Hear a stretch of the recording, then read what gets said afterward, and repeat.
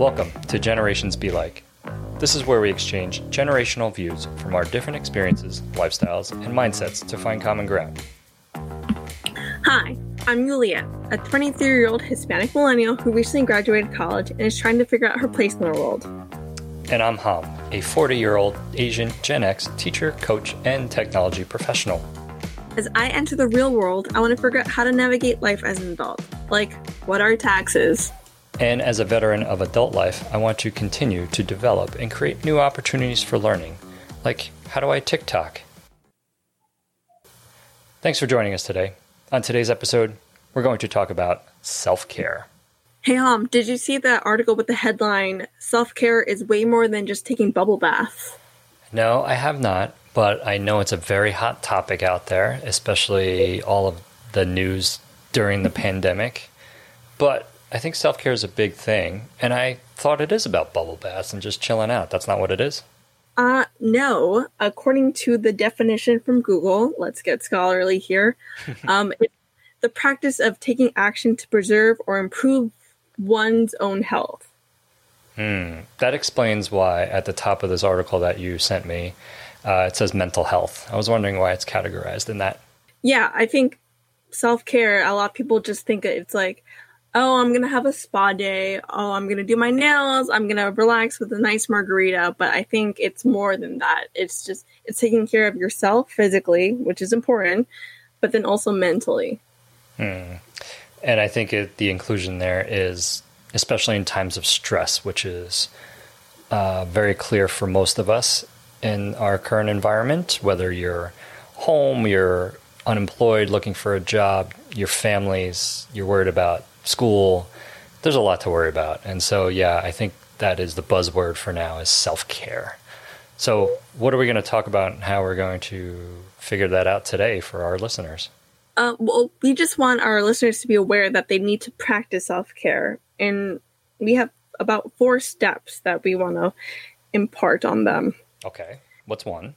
So the first is acknowledging that your health is always a top priority. So without your health, you don't really have much. Good call. The second step is figuring out what activities and practices are helpful to each person or to yourself, because not everybody is the same. 3? The third step is probably the most important, but it is to put in motion to actually start practicing these things. Yeah, I'm going to jump in here and steal the 4th one, which is we want your self-care activity and practice ultimately to be part of your daily routine so that it's automated and you don't have to think about it. Yep.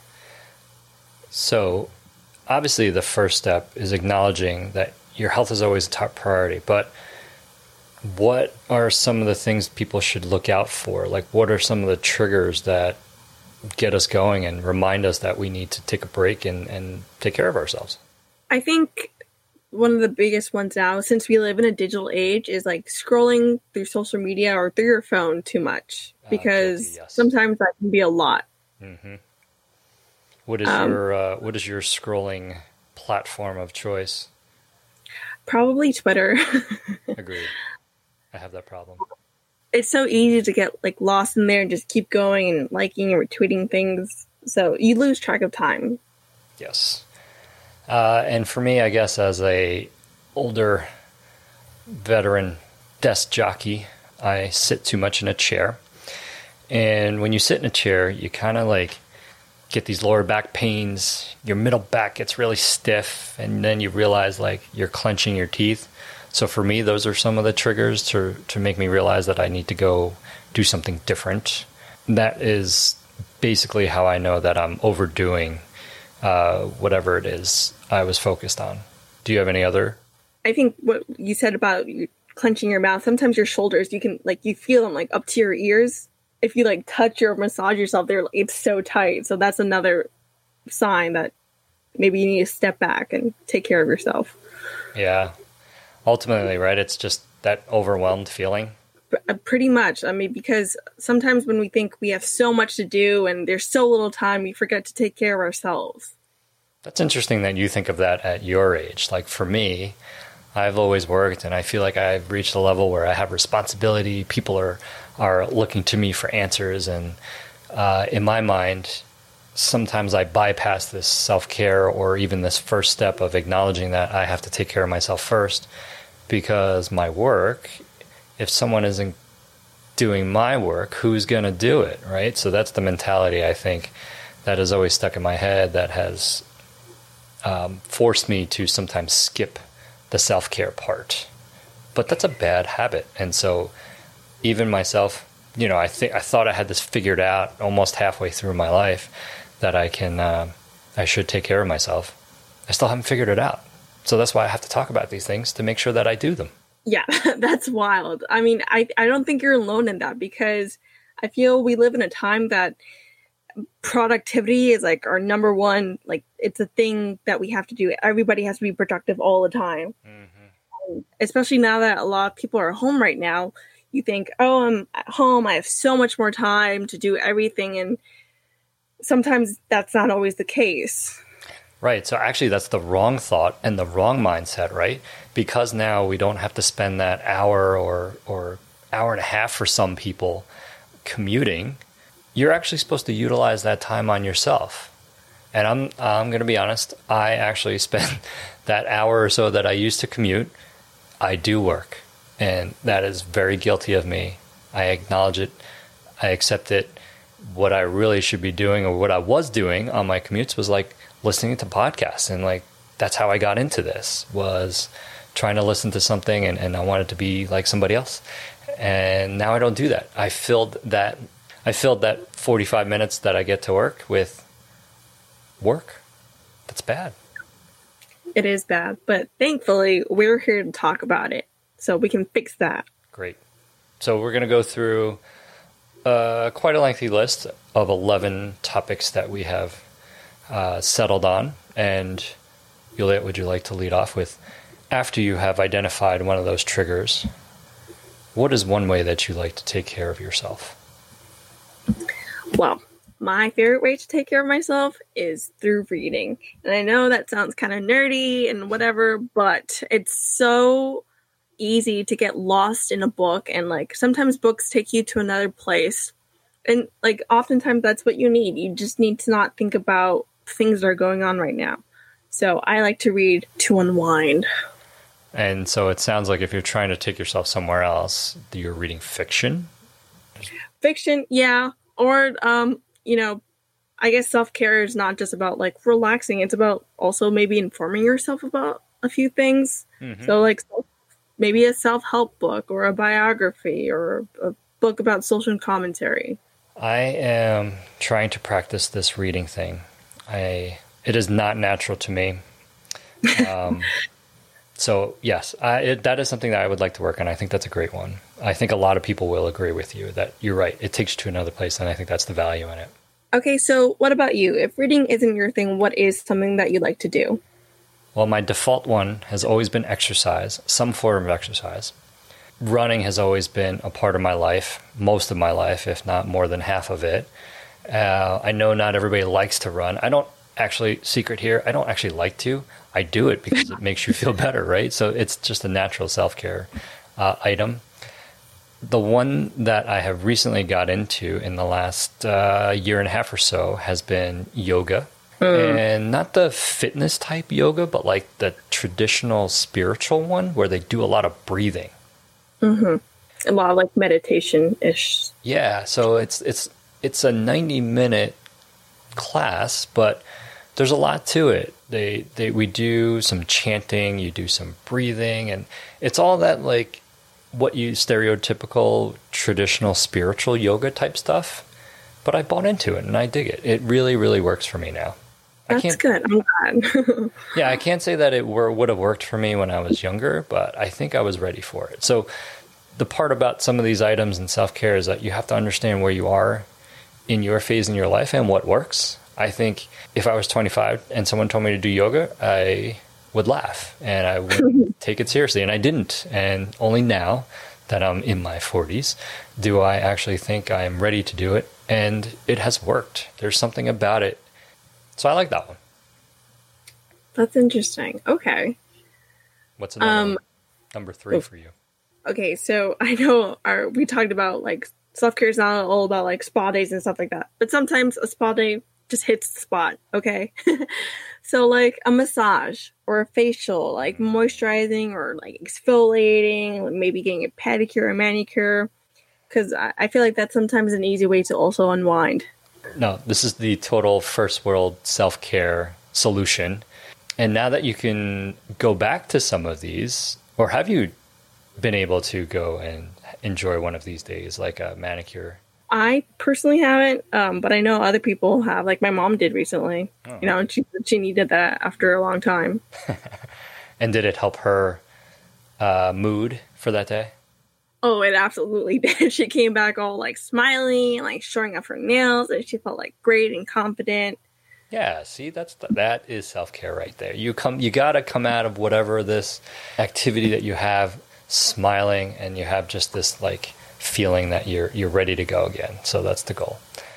I would like to stand on my soapbox and say like you know, spa days, we usually think it's like a girl activity and stuff like that, but it doesn't have to be just a girl activity. Guys can definitely, you know, exfoliate or moisturize their face or even get manicures.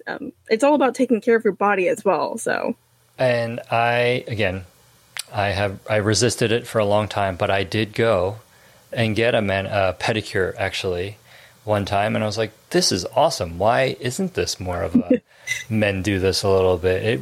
It's really nice when someone massages your calves and then like your feet feel so soft. It's great. Yep. I did not get any colors on my toes. Well, baby steps. Okay, right. That's a great one, Yulia. Thank you for bringing that one up. Yep. So what's number 4 for you? I think what we're doing right now, which is writing, thinking, producing something that's creative. This, for me, is like books. So making a podcast is like books for you. This takes me into another world, right? It takes me back to when I was kind of in the classroom as a teacher. Since I don't do that anymore, this is my way to trying to eloquently put my thoughts together as best as I can to share and to see if I can help somebody. So again, being creative, just writing things out, journaling sometimes is a fun activity too, again, to take me away from my first distraction. Yeah, I think mental stimulation is certainly a way to practice self-care because, you know, keeping your mind engaged and doing things that you love to do is a way of taking care of yourself. Mm-hmm. I agree. And yes, it's a different challenge and it's a different part of your brain too, right? It's not just this monotonous thing. Yep. So I see you wrote something about talking about what you're feeling. Tell me more about that one for self-care. Yes. Okay. I feel like some people always think that they have to keep things inside and always have to put it on a brave face. That's me. But sometimes keeping things in is what is making you unhappy. And telling someone what you're going through and sharing your burden can help lessen that load, so to speak. And how do you do that? Well, if you have someone that you trust to speak about these things with, like a friend or a family or even a coworker, depending on what it is, those are the people I usually turn to if I feel like I have to get something off my chest. So just get it out, talk it out, get it out of your head, unload it on somebody else, so to speak. I mean, yeah, I guess that might be a little selfish way to think of it, but sometimes they can offer you insight. Yes, you're right. Or they maybe even have something that they're going through as well that you can, you know, both help each other in that way. Yes, no, I think that's important. I know I said it's unloading, but you're right. You want someone else's point of view because yours may be so clouded and one-tracked that you may need someone to shake you out of it and tell you that you're looking at it the wrong way. So I think that's an excellent point. I think that leads us into our next point, which I think you wrote down, which is talking to a therapist. Yeah, so this, or a professional, any professional counselor. So any professional counselor, I think is helpful. I've done this for a while. And again, it's similar to talking to family, but in this case, it's someone that's impartial. They don't have necessarily an emotional connection to you. It is treated as a kind of professional situation where they don't actually solve your problems. They just kind of talk you through your own and how you're thinking about it. And I think it's very valuable. I would say that I didn't promote this or let people know that I did it early on because I thought it's embarrassing to have to do this, but I have found it to be very helpful, and because I have practiced being honest with myself, that I should invite others and share my experience. The interesting part about this one and going to see a professional, I know that when I was younger, like I just said, it may have been looked down upon. But for someone like you, would you actually consider going to speak to a professional at your age about what you're feeling? Definitely. I know there's a stigma around mental health and therapy, and people are so scared of it. They don't want to be seen as like weak or, pardon this word, but crazy. Mm-hmm. But I think younger generations are definitely more open about mental health struggles and talking to therapists and things of that nature. Because, we know it's not always pretty, but it is helpful and sometimes necessary. Yeah, and I think I applaud that of younger generations, that they are a little more open with their feelings. I know some headlines that you see are like, you're snowflakes or just suck it up. But I don't think that's right necessarily. I think it's great to be able to be open and talk about how you're feeling. But yeah, I think it's really nice that people can be open and say, yes, you know what, I'm having a problem with this. Not necessarily my whole life, but I'm having a problem processing this. How can you help me do this? And I think that is what the value of potentially seeing a therapist is. Because really, you only see them 45 minutes to an hour a week. So you can only cover so much. And big step in self-care, which is seeking professional help. Yep, I totally agree. But also kind of bouncing off the going to a professional, making an appointment to a doctor is also a form of self-care. Because, checking up on your body, like health-wise, is also super important. Mm-hmm.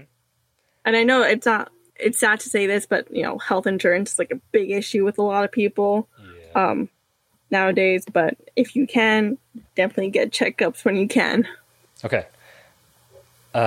Getting back to some of the lighter side of things, another one that I like to do that I did recently is volunteer. And so I like to volunteer on a farm animal sanctuary. So for the last 4 years, I started going to this farm animal sanctuary where they have rescued goats and cows and pigs and chickens and some horses. And it's really nice to go up there, hear their story, because yes, animals can be mistreated just like humans. Yep. And so I like helping them out and then doing the same thing for the animals that I am promoting professionals do for you. So we go up there. It's so much fun. It's so relaxing. You just kind of hang out with the goats and you pet them. Yes, you are cleaning up a lot of poop, but I think the animals really appreciate what you do for them. And so helping out another life form or being, I think, for me, is a great sense of self-care. But volunteering does not have to be an animal sanctuary. It could just be, period. Helping somebody else out is the rewarding part. That's a great point, because sometimes when you think of self-care, it's like all about myself. But, sometimes it does help to give back to others. Yeah. So volunteering, giving back to others is one of my favorite ones because, again, it takes me out of my current situation and makes me forget about, like you just said, myself. I should be helping somebody else. And that's really the most rewarding part. Juliet, we're nearing the end of our self-care list. Is there one other practice that you want to mention? I think having a good diet is really important. Because sometimes, like, for example, you can have like a lot of sugar and that can feel great at the moment and totally make you crash later on. So do you mean like, why don't I just go out to a restaurant and have a great time, like enjoy a great meal? I mean, every once in a while, I don't think that's a bad idea. But I also mean, like, eating some broccoli with your meals, instead of just, like, a greasy hamburger or something like that. Okay. I mean, and that's easy for me to say because I love vegetables, but, I love vegetables. Okay, vegetables are so good. Stick with it. I'm proud of you, actually. That's great. What's one last one for you? I am a big fan of water. I think that may be why I have stuck myself near the East Coast.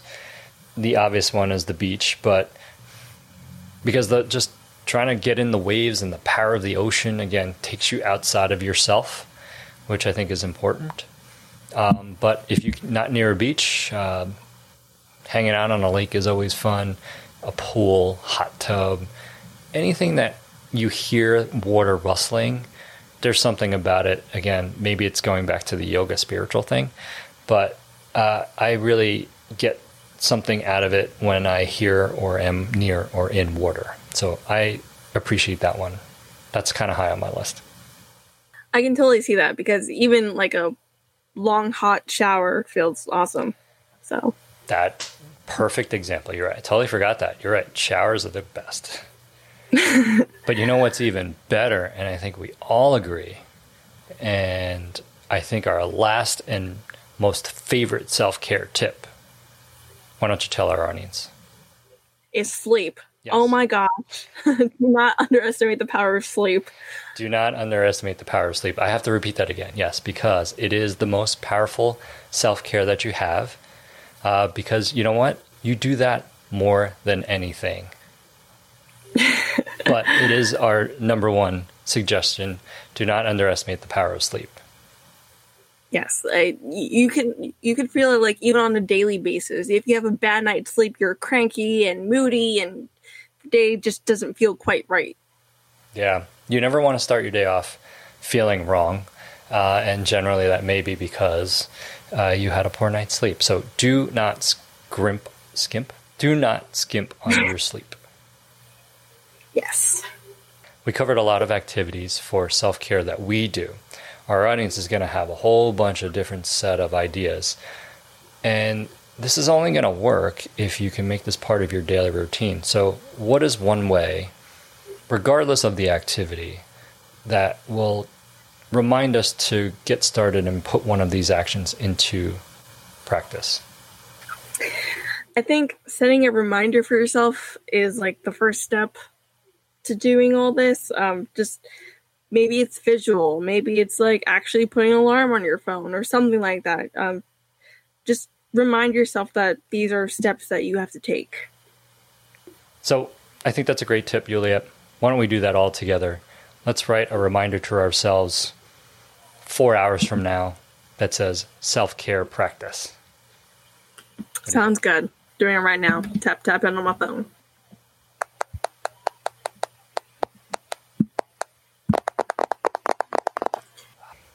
Great. So now we have all set a reminder to help ourselves. We hope that you have taken a lot from today's episode. We want you to be conscious and aware of your physical and mental health. While it's, again, a big topic these days, this is something that you should always constantly be practicing. And over time, small little habits add up to bigger ones. And so hopefully it will lead to great things for you, and your body will thank you. Yes. So what's one sentence to sum it all up, Juliet? Go self-care yourself. Thank you for joining us today on Generations Be Like. We hope you learned all the things. Check out the show notes for links about today's topic. Got any questions, comments, or concerns? Tweet us at GensBeLike. Join us for our next episode.